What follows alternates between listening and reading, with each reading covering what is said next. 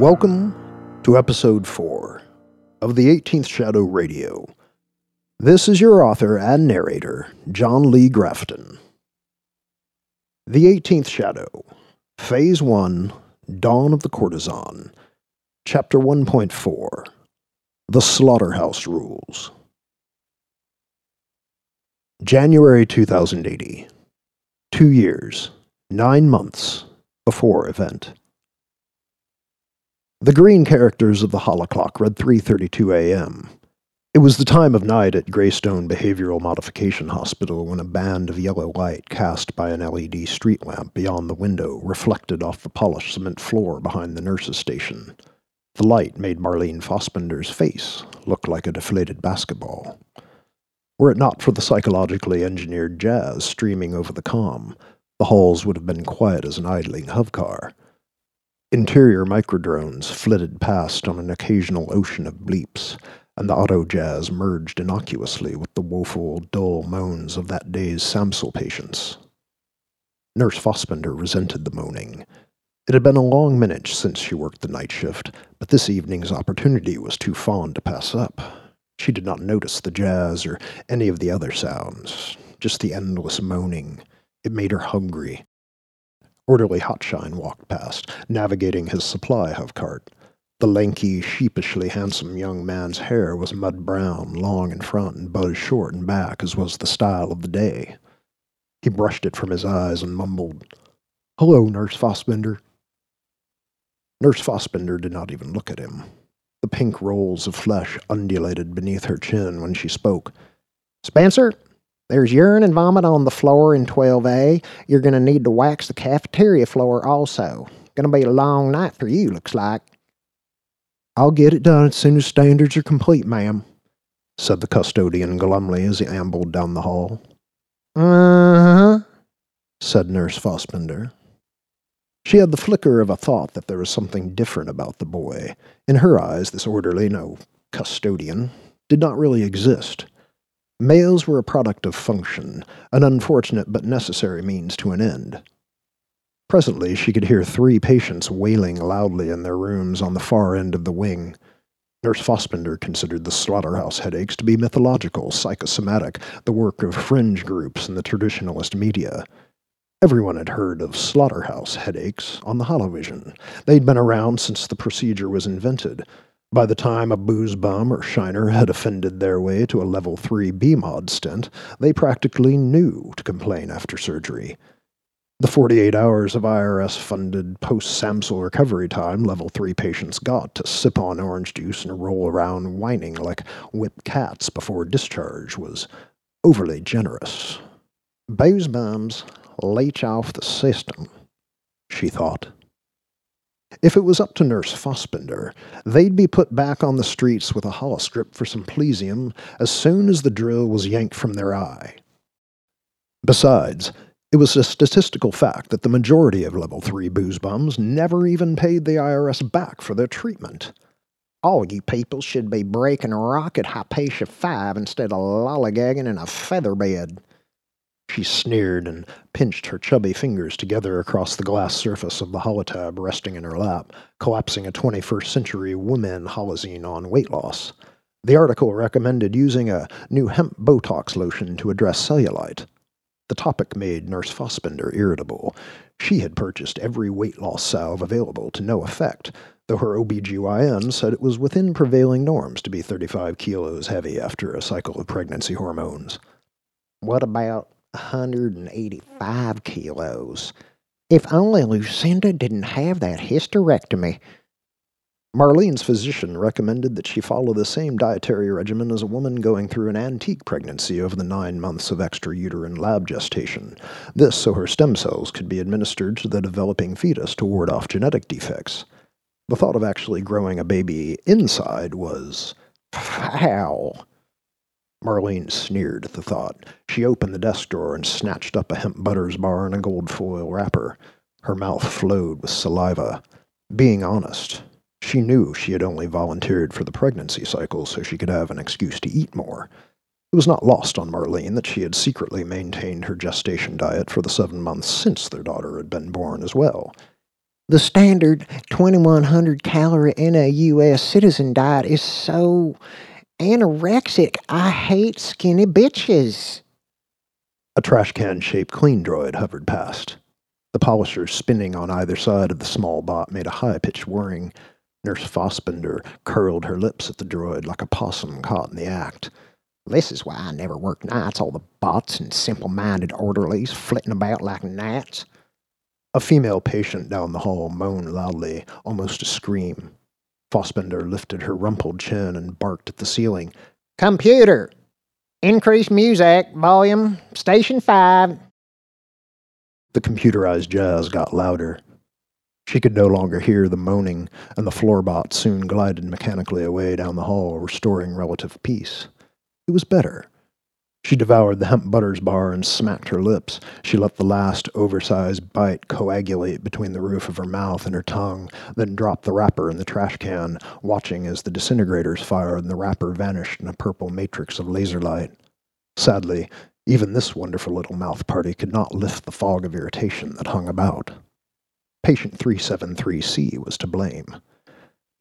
In addition to being the registered nurse on Greystone's Level 3 slaughterhouse floor, Nurse Fossbender also functioned as a Vision-certified social worker for Level 1 and 2 alcohol offenders on the light security wings. She had taken advantage of the tax-deductible behavioral mod certification offered to nurses by the IRS. The course took 8 weeks to complete and was made available to anyone with a rudimentary understanding of vision for $999 digidollars. It was taught in the community classroom at the Chinese Walmart Consortium. It was easy therapy. If you didn't have the answer to an addict's specific problem, there was always the fallback response. Quit drinking alcohol, start vaping Jane. Marlene had been a Vision-certified social worker for 3 years. Her best patients acquiesced out of fear. They were usually first-time offenders afraid of losing their job, afraid of losing their lovers, pets, or children. There were 1,000 ways to bend the will of every addict. That is, until she met patient 373C. 4 hours earlier, she had shuttered observation in 373C's room after the last floor CVSW had completed his rounds and departed. Being a flight risk, the patient was restrained. The nurse labored her thick calves down the hall and scanned into the room, smiling lugubriously, dragging the tips of her orange false fingernails across the night-shine surface of the blue plastic door. She locked it manually from the inside. She passed her holotab in front of the wall comm to disable the room's dedicated microdrone. In her heart, Nurse Fossbender believed the morning's SAMSL operation on this particular patient would be a victory for society at large. This moment, however, was personal. The patient gazed at her venomously and spat like the snake she was. Well, if it isn't the bookshelf. Don't you know entering my room without notice breaks the rules, fatty?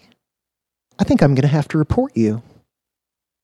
The nurse pulled a small silver disc the size of a coat button from her pocket and dropped it on the girl's neck. The vocal inhibitor illuminated. Nanotentacles emerged from either side of the disc and plunged themselves into the patient's throat, paralyzing her vocal cords. The girl's eyes grew wild with fear. She struggled to scream, terrified, doing her best to recoil.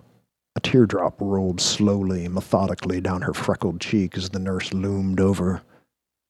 Nurse Fossbender grinned warmly and said, "Oh, you're not the first young troublemaker who's been chastened by my tongue. But you still have to be the stupidest Betty I ever met. You're on L3, the only rules now are the slaughterhouse rules, cunt. You don't seriously think crying's going to make me feel sorry for you? I've been waiting 2 months for this." She grabbed the control grip of the biobrace that ran over the girl's ribcage and yanked it, using her substantial body weight. Patient 373C gasped from the pressure. Her bloodshot eyes darted back and forth, desperate, flickering between the nurse's approaching face and the blinded microdrone hovering innocuously in the corner. "What? Can't talk?" continued the nurse. "Where's your smart mouth now? Oh, how sad. Does it bother you? See, I turned off observation so we could have a private visit. You traditionalists just cherish privacy, don't you?" Nurse Fossbender grabbed the back of a metal folding chair and dragged it, screeching across the polished cement floor. She sat and leaned in slow towards the bed, relishing in the girl's discomfort, nostrils flaring with stimulation.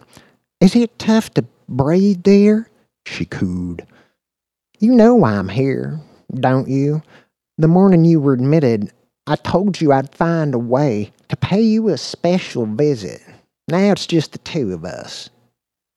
Patient 373C turned her head away from the nurse and stared at the narrow rectangular window in the door. There he was, at last. A figure stood in white hospital scrubs watching the two women. Patient 373C made eye contact and blinked. "Not yet, you moron." The figure nodded and melted into the shadows. This scene with the nurse had to be played out first, or the plan would never work.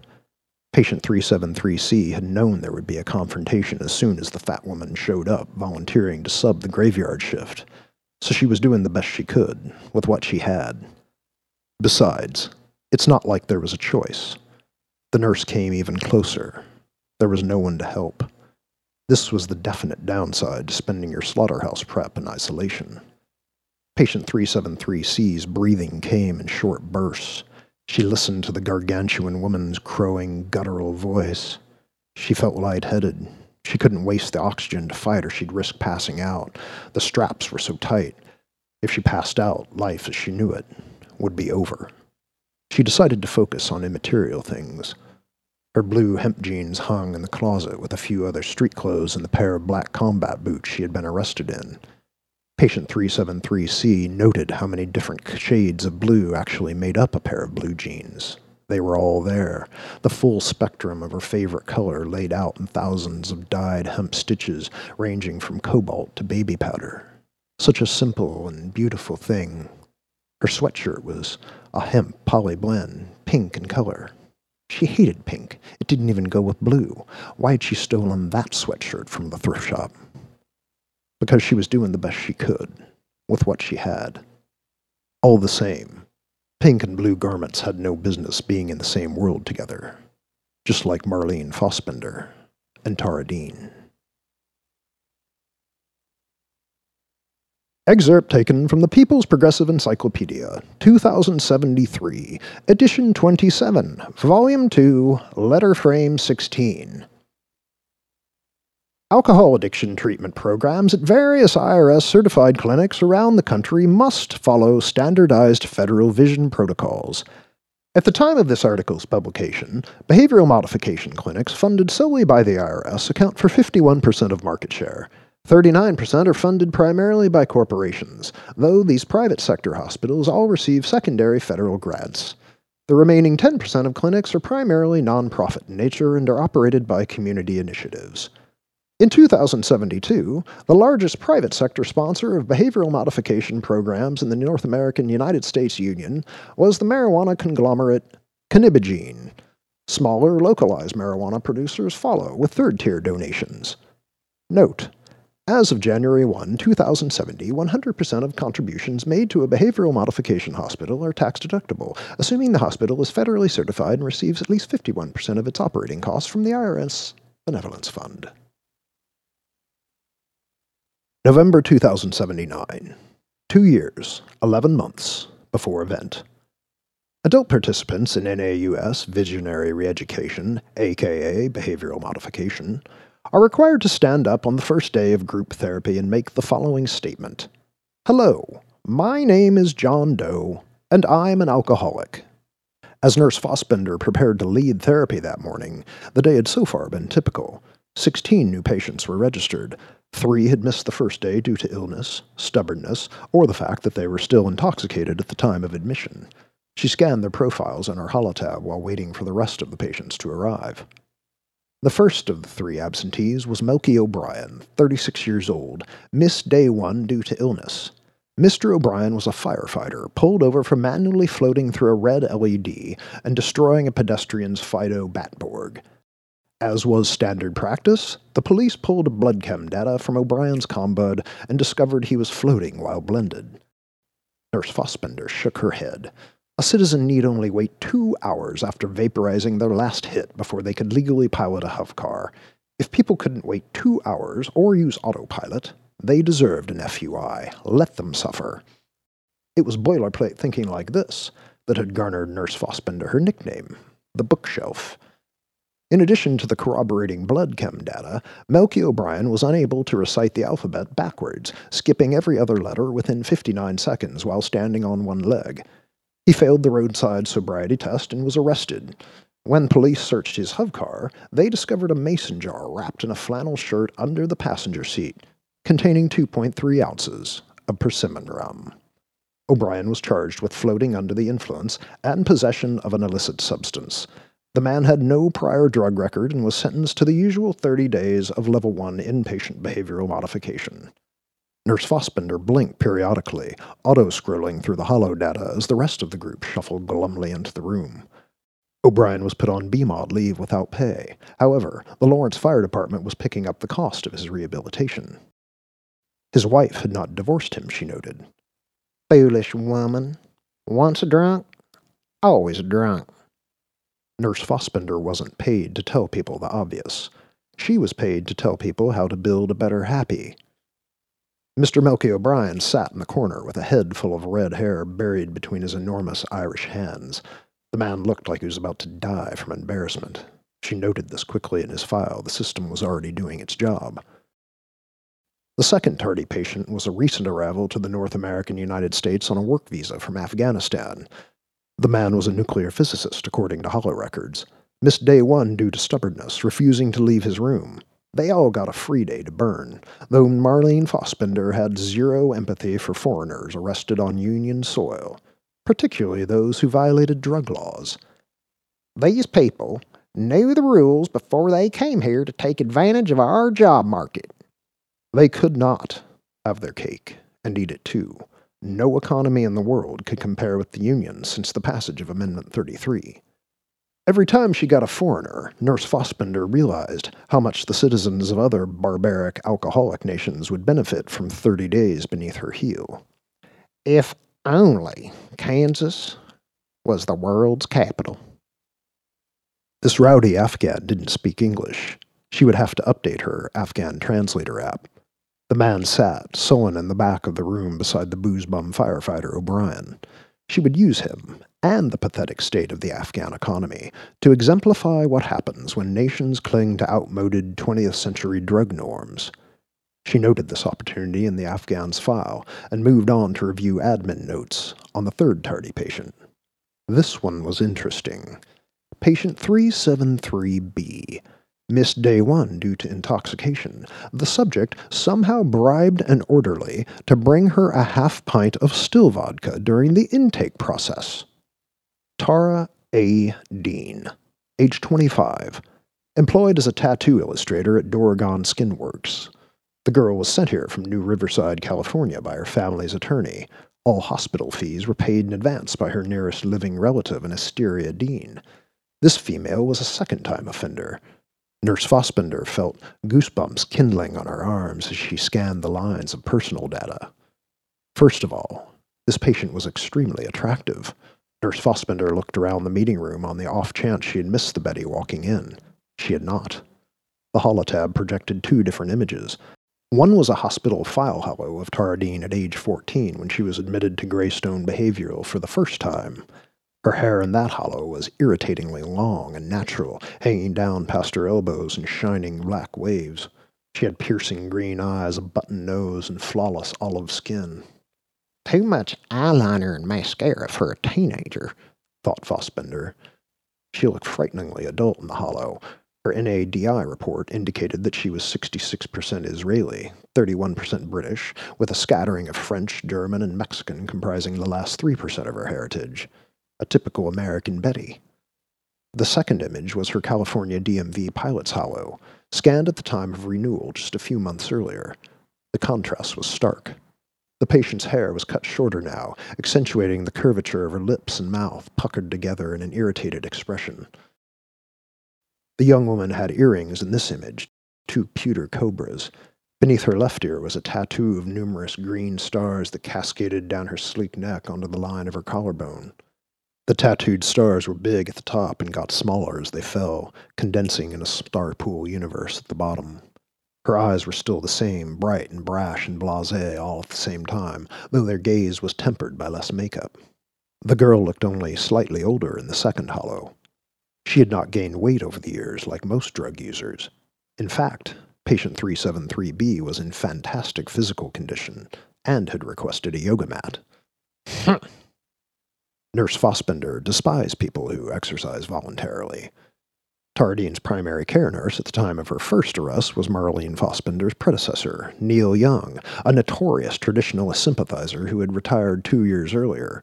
Young departed Greystone with a reputation for leniency when it came to citizen alcohol violators. Nurse Young was a radical. That's all he was. Not only would he deviate dangerously from Vision protocol by suggesting that it was okay to like drinking, he would even go so far as to say that vaporizing marijuana and taking plesium was not for everyone. It was absurd. The nurse gurgled with exasperation and looked up. Her bulbous eyes found a static holoposter on the opposite wall that she had read 1,000 times. In a schlocky green and black font, the holographic poster listed the 12 steps to vision. 1. The use of psychoactive substances for recreation by the NAUS Union citizenry is normal and expected. 2. Any psychoactive substance used to alter consciousness must further the citizen's essential harmony between mind, body, environment, and economy, aka vision. 3. All legally approved psychoactive substances shall represent the will of the many over the desire of the few. 4.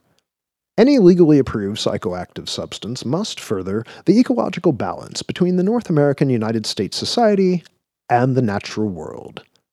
5. Psychoactive substances whose production place an undue burden on the Union's naturally occurring fresh water supplies shall not be permitted. 6. Psychoactive substances whose usage is toxic to the fabric of North American United States society shall not be permitted. 7. Psychoactive substances that elicit emotions of anger, hatred, or violence shall not be permitted. 8. The Schedule 1 federally controlled substances, alcohol, methamphetamine, heroin, cocaine, DMT, MDMA, LSD, or otherwise illicit pharmaceutical production, possession, or use in any form outside of a federally endorsed research facility shall not be permitted. 9. All tobacco, tea, coffee, and marijuana production facilities must comply with EPA regulations and prominently project their current IRS and MTF hollow licenses in a visible locale at the dispensary's public entrance. 10. Unlicensed tea, coffee, and tobacco production in a private residence or on privately owned land shall not be permitted. 11. Any individual or group caught producing tea, coffee, or tobacco on private land shall be required to undergo standard outpatient behavioral modification treatment at a regional vision clinic. Second, Level 2, and third, Level 3, time offenders shall be subject to 30-day inpatient hospital treatment, the same as a controlled substance violator. 12. Civilian applications for free government plots on which to grow marijuana may be uploaded at any DEA or EPA registration office, or at the IRS payment kiosk located in your neighborhood police station. The words were benevolent, succinct, effective. Neil Young had not believed in them. This was reflected in his treatment records. Nurse Young logged extensive non-clinical notes on every patient. The fact that he had not only spent 40 hours a week at the hospital working, but actually pretended to care about these booze bums, was flabbergasting to Marlene Fossbender. She began skimming the non-clinical notes from patient 373A's last visit, 11 years prior, and made it as far as, "My name is Taradine, and if you—" before collapsing the file. So many words, so little time. I got a pair for you, missy. They are nuts. Nurse Fossbender brushed over her holotab's surface, swiping through the file to the public information on Tara Dean's most recent arrest until she found the Riverside County, California CNED report. She paraphrased it quickly. Subject was arrested in a vodka speakeasy in her hometown of New Riverside by local CNED. She was charged on 3 criminal counts. 1, possession and consumption of a controlled substance, alcohol. 2, misrepresentation of vision. This was a standard violation that every second and third time alcohol offender was charged with. 3, financial support of a criminal enterprise or speakeasy. The nurse raised her eyebrows. California CNED indicated the patient was able to walk past 3 agents by convincing them that she was undercover CNED herself. The girl was only arrested after she accidentally tripped over a curb while, quote, engaging in light conversation, end quote, with the CNED field commander outside the speakeasy in question. The officer realized she was intoxicated at that point and asked to scan her ComBud for CNED verification. There was no ComBud present. The girl's body was free of tech. When the field commander put his hand on the subject's forearm to restrain her, Ms. Dean delivered a swift kick to the man's testicles and bit him on the left forearm, drawing blood.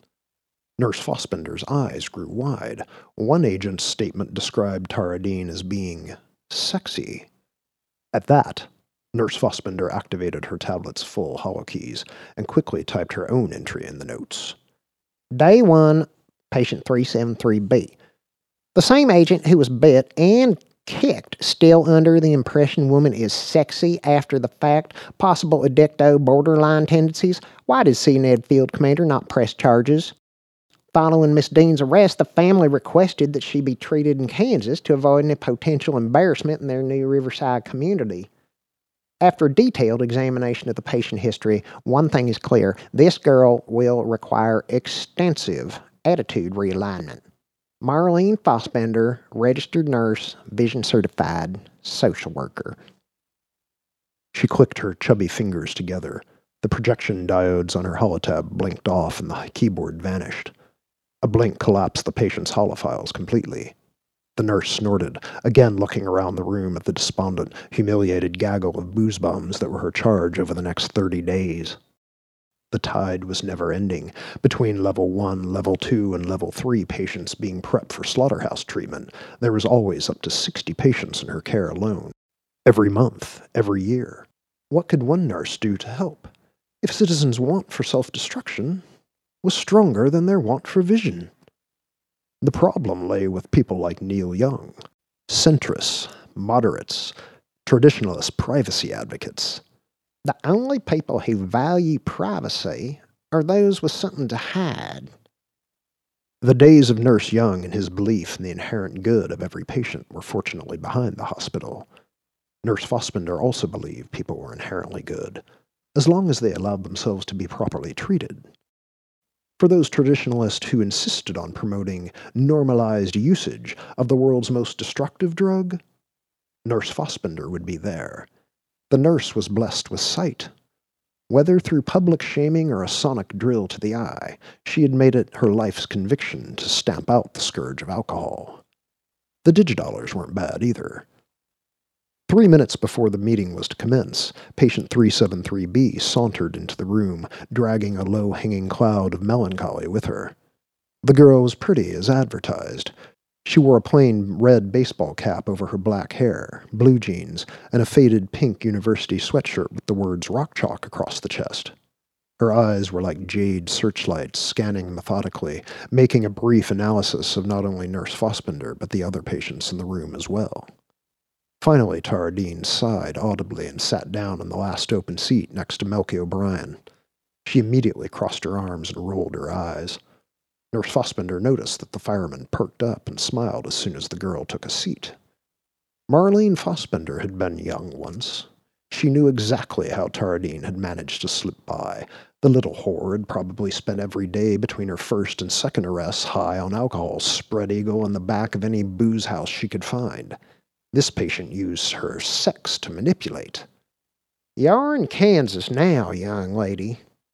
Neil Young and his antique views have burned out and faded. She would bring the girl in line, woman to woman. The nurse stood and closed the door to the meeting room. The door was heavy and made a definitive clack that silenced conversation. It was an authoritative noise Nurse Fossbender found most satisfying. She was optimistic about what the day's group therapy meeting would bring. It had begun just like 100 before it. Unfortunately, she had no way of knowing the meeting would only last another 9 minutes. Excerpt taken from the People's Progressive Encyclopedia, 2071, edition 23, volume 8, letter frames 412 to 413. The following is a direct quotation from the North American United States Constitution. NAUSC, Amendment 46. As of December 30, 2062, splices of canine gene sequences with non-expiring fusion-powered robotic systems are hereby banned in all 91 states. Federal ban likewise applies to the Nunavut, Northwest, Yukon, Bermudan, Cuban, and Bahamian territories. Suspected hybrid lifeform activity shall be reported by all registered citizens to appropriate state law enforcement divisions and/or the Federal Cyborg Commission. The design of fusion-powered cybernetic systems must proceed in accordance with Amendment 222, canine biomorphology only. Civilian civ-grade law enforcement models, as well as standard Batborg Fidos powered by the solar grid, will conform to average species dimensions and may be encased in a synthetic exopolymer or bioskin. Military, mil-grade models must be bioskin-free and shall be maximized to three-dimensional aspect ratios of 3 meters by 4 meters by 6 meters. As final cyborg biosengram spool, any attempt at external reprogramming or autonomic neural restructuring must result in initialization of self-destruct protocols, for example, core implosion. End quote. Amendment 222 was originally drafted by Senate Majority Leader Lupe Martinez in direct response to the Darkpool Labs massacre of 2061 in Lenexa, Kansas. Senator Martinez was a distant relative of cyborg geneticist Marvin Adler, the principal Darkpool Labs researcher. In addition to creating the first functional cyborg operating system, Adler is best known for his invention of stem cell-based bioskin, which is used today in medical applications such as tissue grafting, organ exchange, and exopolymer synthetic cell manufacture. Exopolymer technology was the basis for Darkpool Labs' successful 2060 grafting of genetically engineered canine dermal tissue to a robotic titanoalume chassis based on the Canis latrans endoskeleton. This cybernetic organism was initially celebrated by the North American public as Coyote 1. Coyote 1 was cloned in secret 17 times by Darkpool Labs in the spring of 2061 in an effort to determine whether onboard learning algorithms or memories would be duplicated from replica to replica over time. Laboratory records indicate that Canis latrans was chosen as the case study template due to the species' adaptive immune system response to foreign tissue introduction. The Coyote series was not spooled with self-destruct protocols. Accordingly, it is assumed that autonomic neural restructuring cascaded forward at an exponential rate with each clone generation. The Coyote series dogs units were intentionally designed as the physically weakest models, with a 2.0 cyborg strength factor. In retrospect of the massacre, the cybernetics community posits that this decision was made specifically by Dr. Adler to compensate for the lack of self-destruct protocols in the robot's CompuGene code. For vernacular reference, military AK-9 Civ dogs units based on the Canis familiaris Rottweiler, German Shepherd, or Doberman chassis have a top gallop range of 127 to 145 km per hour and a medium bite force of 5,000 kilograms. Coyote series dogs units have a governed gallop speed of 65 kilometers and a bite force of 400 kilograms. Their CPUs were engineered to network, simulating the pack behavior of the animal in its indigenous environment. Despite all precautions, Dr. Marvin Adler and 11 Darkpool Labs scientists were found disemboweled in the facility basement by National Guard troopers on July 3, 2061. The throats of each corpse had been lacerated. Holovid surveillance shows that Coyote 1 and the 17 clones in her pack escaped from Darkpool by leaping, single file, through a window 3 meters off the ground, where they were able to access the first floor of the facility. From there, the dogs units escaped into the wild. At the time of this publication, None have been found. The ongoing disappearance of the coyote dogs units remains a mystery of modern science. 7 copycat livestock mutilations have been reported in eastern Kansas since the original massacre. Universal self-destruct protocols are now standard issue in all canine cybernetic organisms with a fusion-based power supply. This concludes Chapter 1.4 of The 18th Shadow, Phase 1, Dawn of the Courtesan. Please visit johnleegraftonbooks.com to sign up for the 18th Shadow mailing list.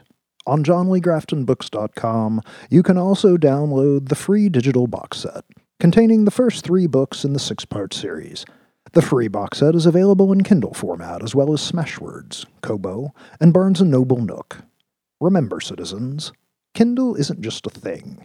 It's a free app you can put on your phone to start reading the 18th Shadow box set today. Prefer paperback like it's 1981? Visit Prospero's Books at 1800 West 39th Street in Kansas City, Missouri, where every phase of the 18th Shadow is available built of glue, ink, and compressed dead trees, the way books were meant to be read by real North Americans. Until next time, this is your author and narrator, John Lee Grafton, reminding you to spay and neuter your pets. And remember, if it's not cannabis, kids, don't smoke it. This has been a public service announcement of the 18th Shadow Radio. For more information, please visit johnleegraftonbooks.com.